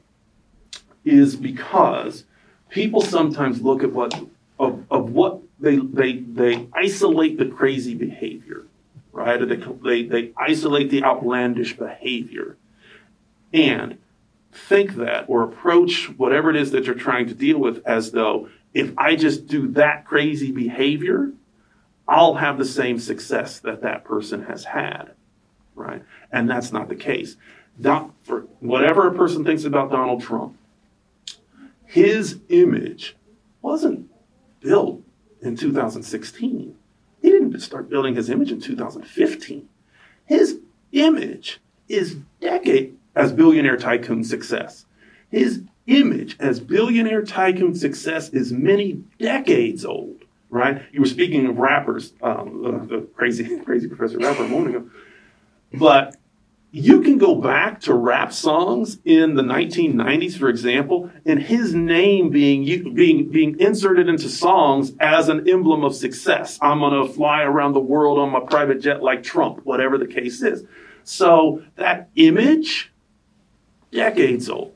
Elon Musk, we think about him only as attached to Tesla, but that genius, iconoclastic image has many other things that are built into it, right? And so sometimes, and the reason why I say it's overrated is because people think, well, if I just do that thing, well, they go on and they're crazy and they act wild and they say outlandish things and they insult people or they cuss or whatever the case may be. Whatever the outlandish behavior is, well, I just got to do that. Or I have to do that times 10. No.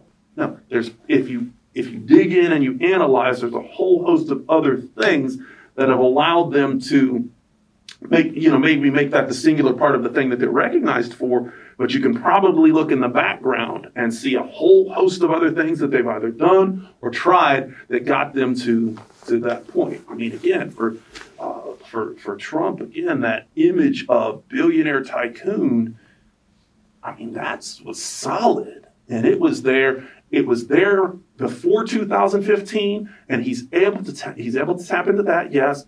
He's able to tap into that, but also the notion of, and this has been discussed many times in American electoral history, that whatever the nation's problems are, it takes a business person to solve them. Right? And so he's able to tap into that as well, because who am I? Well, I'm a successful business person, right? And you've known me for the better part of 20, 25 years as a successful business person. Put me in charge. And so, but some people think, well, I just need to be outlandish. Well, I just need to insult. Well, I just need to. No. There's a whole host, and that's what I meant earlier of, you can decide that you understand a person's formula. Just be crazy, just be outlandish, just be wild. Well, I'll just be crazy, outlandish, and wild. But it won't have the same effect for you, because you don't have the same foundation, you don't have the same background that person has. So I think it's very much an overrated approach. And perhaps they're not even being crazy, like they're just being themselves or whatever. Yeah. And last question. I have to ask you this question. But if you were to put a billboard on Green Street, what would you say?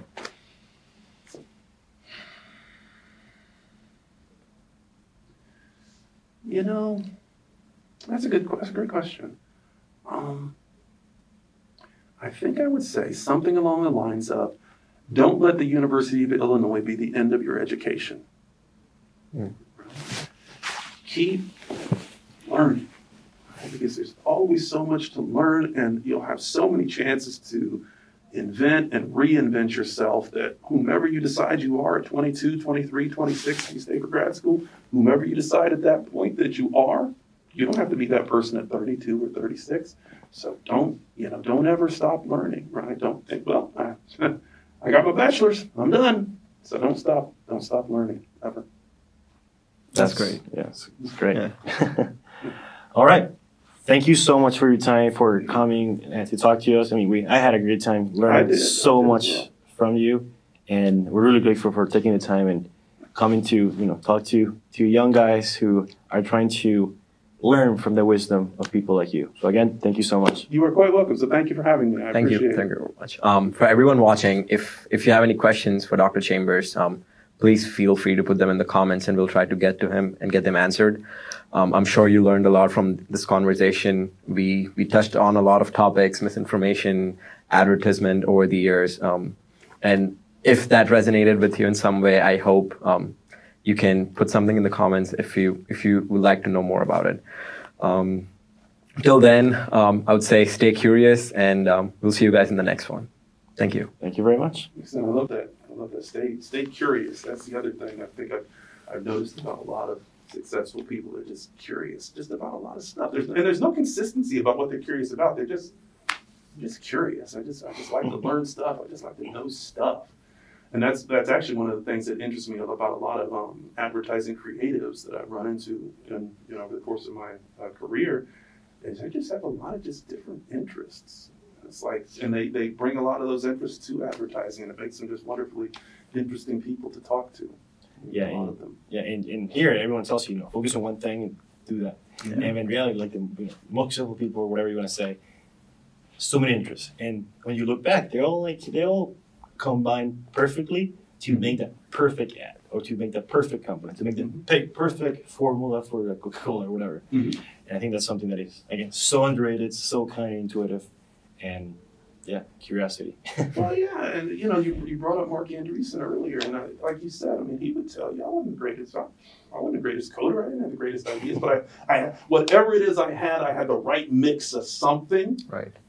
And maybe I got lucky, I got fortunate, and that's another interesting question that I like to, and maybe you guys can use this, that I like to ask entrepreneurs or high achievers. Where were you lucky? Right? And you almost always will get an interesting answer back that somewhere, they can, if they pause and think about it, somewhere in there was just a moment where they were just lucky, fortunate, right place, right time. But that becomes the part of it that you just can't replicate. Now, you have to be in place to be lucky. You have to have done the work to be lucky, of course. But when those things meet, right, then many of them will say that was my moment. That was the thing that took me to where I was, even if I wasn't the best at this or the best at that or the most accurate at this. But all of my work came together in just the right moment when I met the right person, right location, whatever the case may be. Thank you for that. I appreciate it. I have to. Somebody said that to me, and I was like, that's a great question. And so I've asked it ever since, and I've almost always gotten just a really interesting answer back. Some people don't like to think about it as luck. Some people, if they're religious, like to think about it in terms of being blessed. Or some will say lucky or blessed.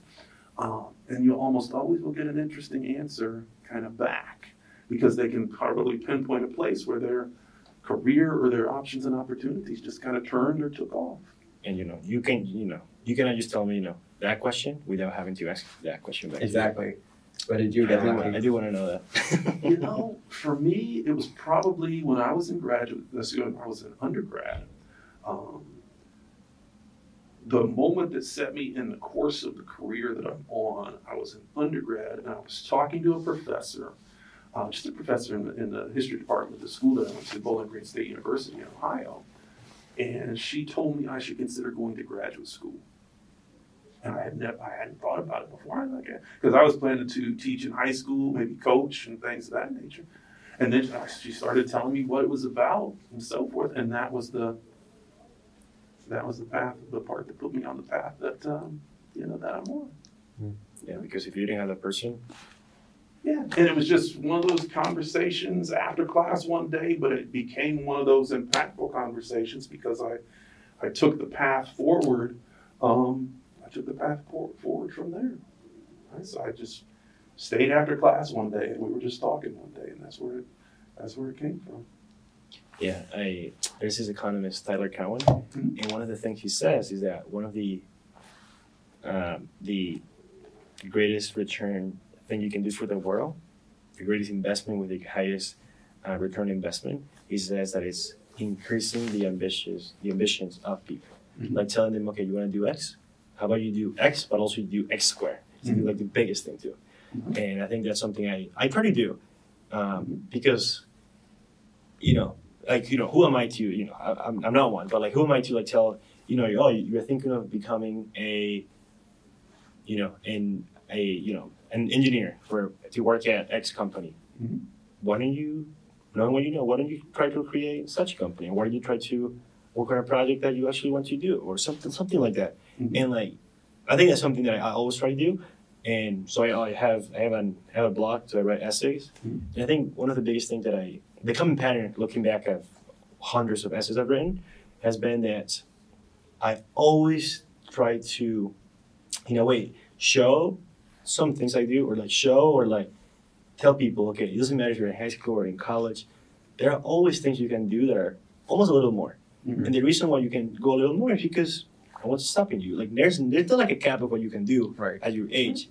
It's usually you either did not think about it or you just didn't know it was possible. Mm-hmm. Something I always try to do because I think, completely, I'm not thinking about myself or anyone, just like for the world is such a good thing to do. Mm-hmm. Yeah. Just pushing people beyond what they feel comfortable doing. Yeah, and I think that's wonderfully said, and that's where it's important to, the network of people that you have around you. You keep people around you that can inform, keep people around you who can encourage, people around you who can push you to do more than you think that you can do, or to ask for more than you think that that you can do. Right, and that's one thing. That was actually a point brought up last night at the Freelancers and Entrepreneurs Forum. Is because the question came up, or the question sometimes comes up.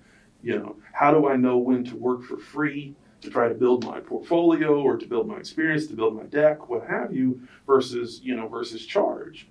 And their response was, once again, you might do something pro bono if it's maybe a social service cause. But other than that, if it's part of your work, know your value, right? Know your value and charge accordingly, right? And don't let people devalue you. And one of them said, she said, my reason is because of the people, if they could do it themselves, they would do it, right? So if they can't do it themselves and they want you to do it, then your time is worth something, right? So, so charge accordingly. But that's sometimes hard for people to do. Well, I don't have any experience. How can I actually charge money? Do you know how to do something that they don't? Well, yeah. Charge them money. If you want, of course, you can charge them time, or you can barter services, or whatever the case may be.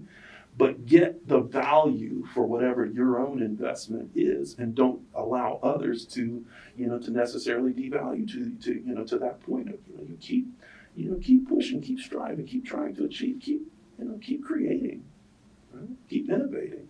And that, that as a skill set, or that as an approach will always serve you well. Right? That's the American spirit in a way.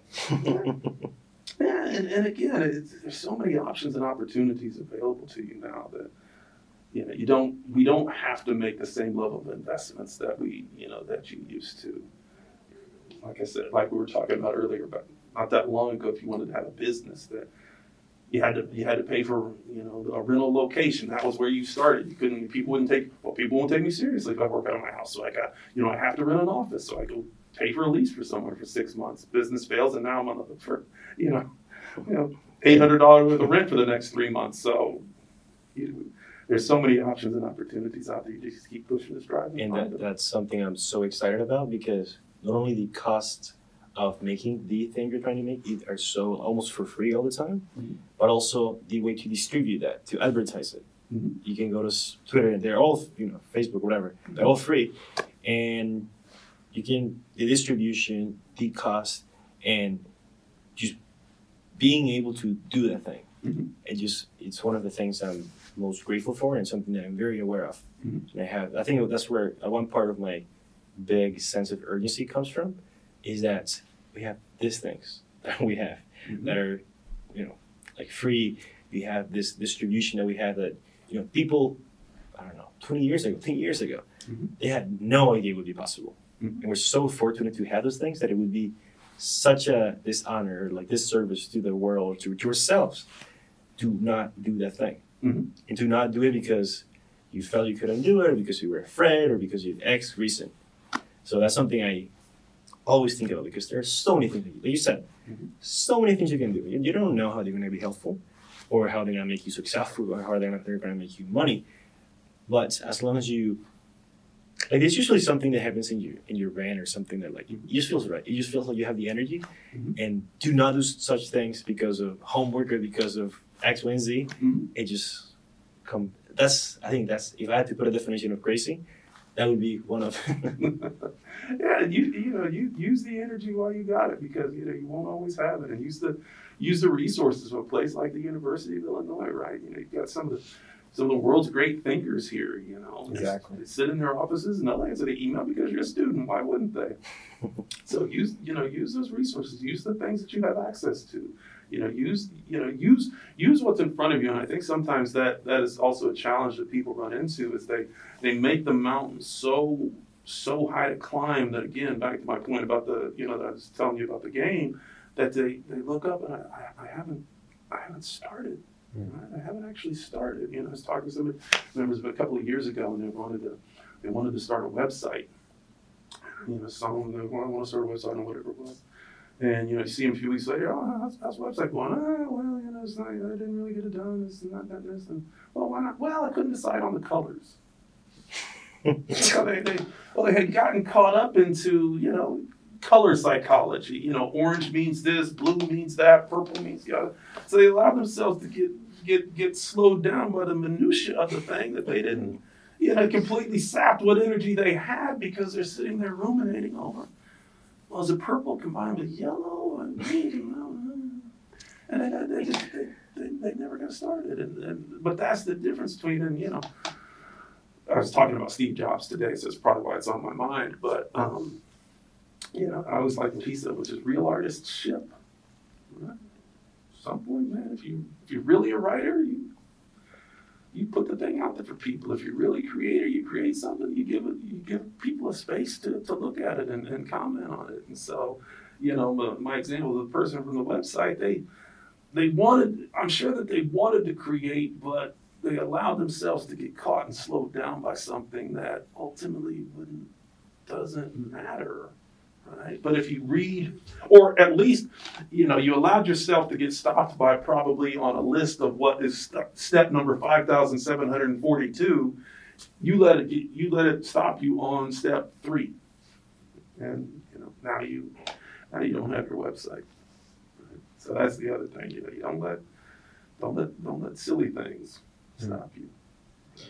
Yeah, I think the guy from LinkedIn, the guy who founded LinkedIn, he said that if you don't, by the time you launch or ship your product, if you're not embarrassed by it, you launch too late, which is the idea of pardon my French, but if you don't make a shitty like draft or shitty like products, you're not gonna be able to, like for me, like I read a lot, or like I create a lot of things, and during the pandemic I decided to I'm gonna make 100 videos for every day for a row. They were all bad, like bad, like if you look at it. But like once you're learning whatever, but they were bad. And that experience helped me to make videos right now. And if you were to compare the two, like, how in your right mind would you put the video out there? But of course, it doesn't matter. Like, they're bad. Like a lot of my essays are bad. I know that for a fact. But it doesn't matter because it's like you said. I always remember this story of this sculpture class, and there were two type of classes, the same class, same professor, everything, and there were two sections. So there one section was, okay, you have 30 days, and you need to make this sculpture. And so one class, section A, in the sculpture, how it was going to be done is that you're going to learn from the best. You're going to read all the books. You're going to learn all the details. Section B, make one sculpture every day. And by the end of both the sections of the end of the 30 days, the better sculpture was from section B, the people who make one bad sculpture every day for 30 days, which talks about the idea, quality, when you're starting out, quality is not as important, but the quantity is a lot more important when you're starting out. And of course, once you get, big enough and everything, then of course, worry about the details and like everything. And I think like we are like such a great partners, because I'm very like, okay, let's make the video. Like, for years I made YouTube videos on my phone, which is bad audio, whatever. And for him, he would never do that. He would make sure he would have the best camera, best light, best this, best, all the best. And I think we make such a great like partnership, like such a great like project, because we complement each other like so well. And yeah, I think you learn so much, like, all of these things that you don't know how in the future they will help you, but just like, I know things you said to us today, will come back in the future and like, oh my God, this professor told me this, and like, thank you, like, thank you so much. Yeah. I appreciate that because I remember, and it still is. I mean, it's so easy to get intimidated, especially when you study people that are more successful at whatever the thing is than you. That's why one of my favorite books, and I turn back to it every few years, is a book called The Courage to Write. Right, The Courage to Write. And what the point of the book is it goes through a number of people whom we would consider, regardless of genre, a number of people that we would consider to be, great writers, great authors, right? Written world-changing books, or written, books that people will read as long as there is anything called books. And this book talks about some of their own anxieties about their own work, how they thought it was going to fail, how nobody's going to like this, and it becomes these world-changing experiences for people. And so the point is that even amongst the people that we consider to be maybe so successful, so confident in what they, what it is that they've done, they've got this whole other host of, worries and anxieties and concerns about what it is that they've done. But they also have that last little bit, which is that courage to write, courage to produce, courage to create, courage to release. And that's what separates them, again, that person from that person who wanted to write the book versus the person who's actually written and released the book. And that, I think, is always, in terms of books and things, it's always been something that I like to remind myself of, those anxieties, those worries, even amongst people who are, hella successful, right? They still have those same concerns. I was just watching a story, I forget which, I think it was a basketball player. It was a professional athlete, very successful. I forget their name right now, but they talked about how they still threw up before games. It's like, I wish I could remember their name, but I remember reading and I said, but you're person X and you've got all this success and so forth. No, I still have the same fears that I did like back when I was on the junior varsity team.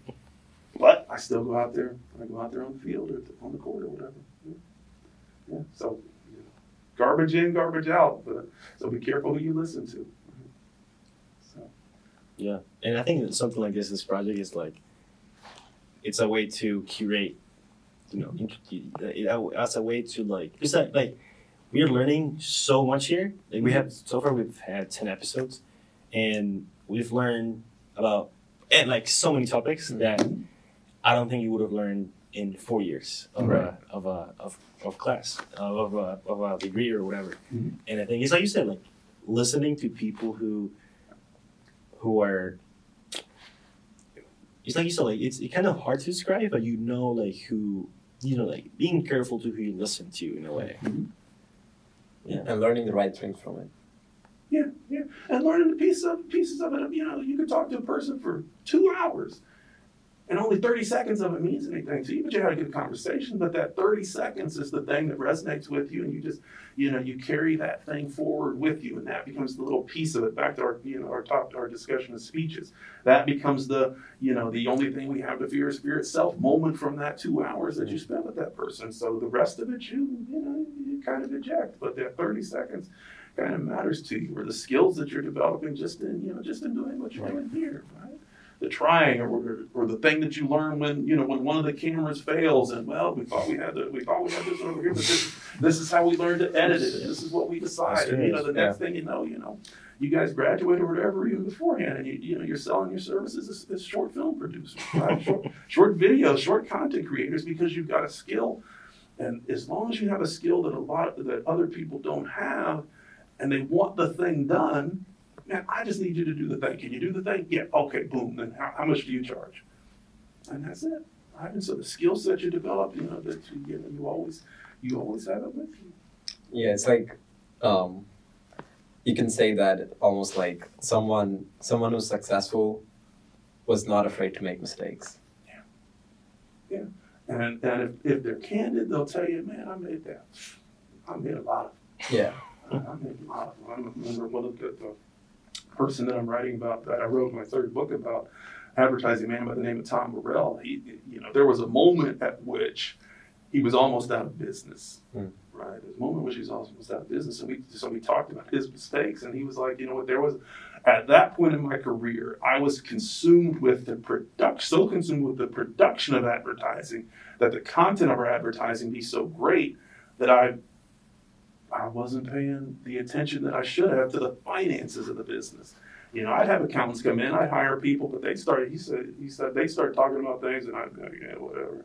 Because I wasn't concerned about the finance of it, and not being concerned about the finance of it almost put me out of business. I almost overlooked things for so long that I didn't have a business left to come back to. So mistakes like that, right? If you read about him, you might think, oh man, that's a great businessman. He's in business for over 40 years. His agency's still around. He sold. He's a multimillionaire. He lives down in Florida now, on and on and on and on and on.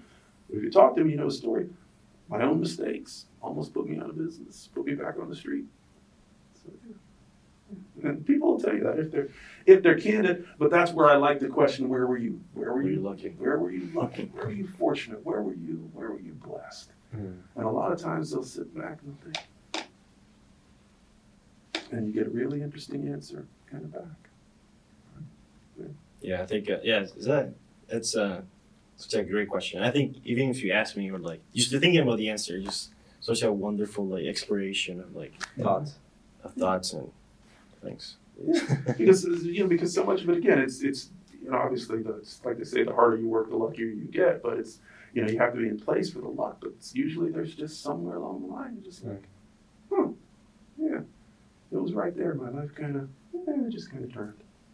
And it was a conversation with this professor, that professor, that 10 second, 30 second, that just literally changed everything. Yeah, my office was in the right building. I was in the hallway, and so mentioned, and I decided to go down to the hotel bar, and I started talking to, and went from there. So yeah, you get a lot of interesting answers. Right. So things happen. Yeah. Well, guys, thank you for inviting me. Of course. It's a wonderful conversation. I really appreciate it. So We appreciate it. Yeah, and also send me that information about the professor.